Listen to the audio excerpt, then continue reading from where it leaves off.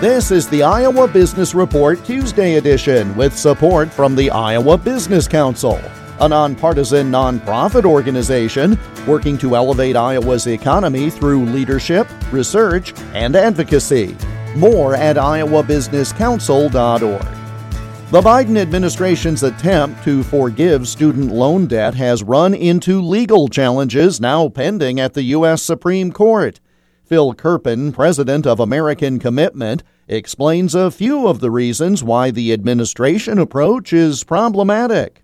The other half of the Biden proposal makes this whole problem much, much worse, because the other half, which I think is going to be a rulemaking at some point that hasn't come out yet, but the other thing he's proposing is reducing income-driven repayment to be just 5% of disposable income for 10 years, and then the full debt is discharged. Well, if you do that, almost every graduate program in America, basically other than doctors and lawyers, almost every other graduate program in America, you're never going to make more than the 5% payment because tuitions are already high enough that the amount of debt that you have is going to be relative to the income that you make. The income is just never going to be enough for you to make more than those 5% payments. And so every college dean, every administrator in America under the Biden plan would say, you know what, I can jack graduate school tuitions up as high as I want, and taxpayers are going to accept 100% of the increase. So it's really going to mess up the incentive even worse. That's why I really like the idea of making the college or university responsible for a portion of discharged debts, because then they're going to think twice before letting someone rack up a huge amount of debt, either failing to get a degree or getting a degree that's not going to set them up to have enough income to pay it back.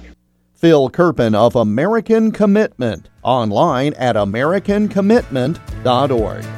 The Iowa Business Report is presented with support from the Iowa Business Council. Learn more and get details on their most recent quarterly member survey at iowabusinesscouncil.org. I'm Jeff Stein for the Iowa Business Report.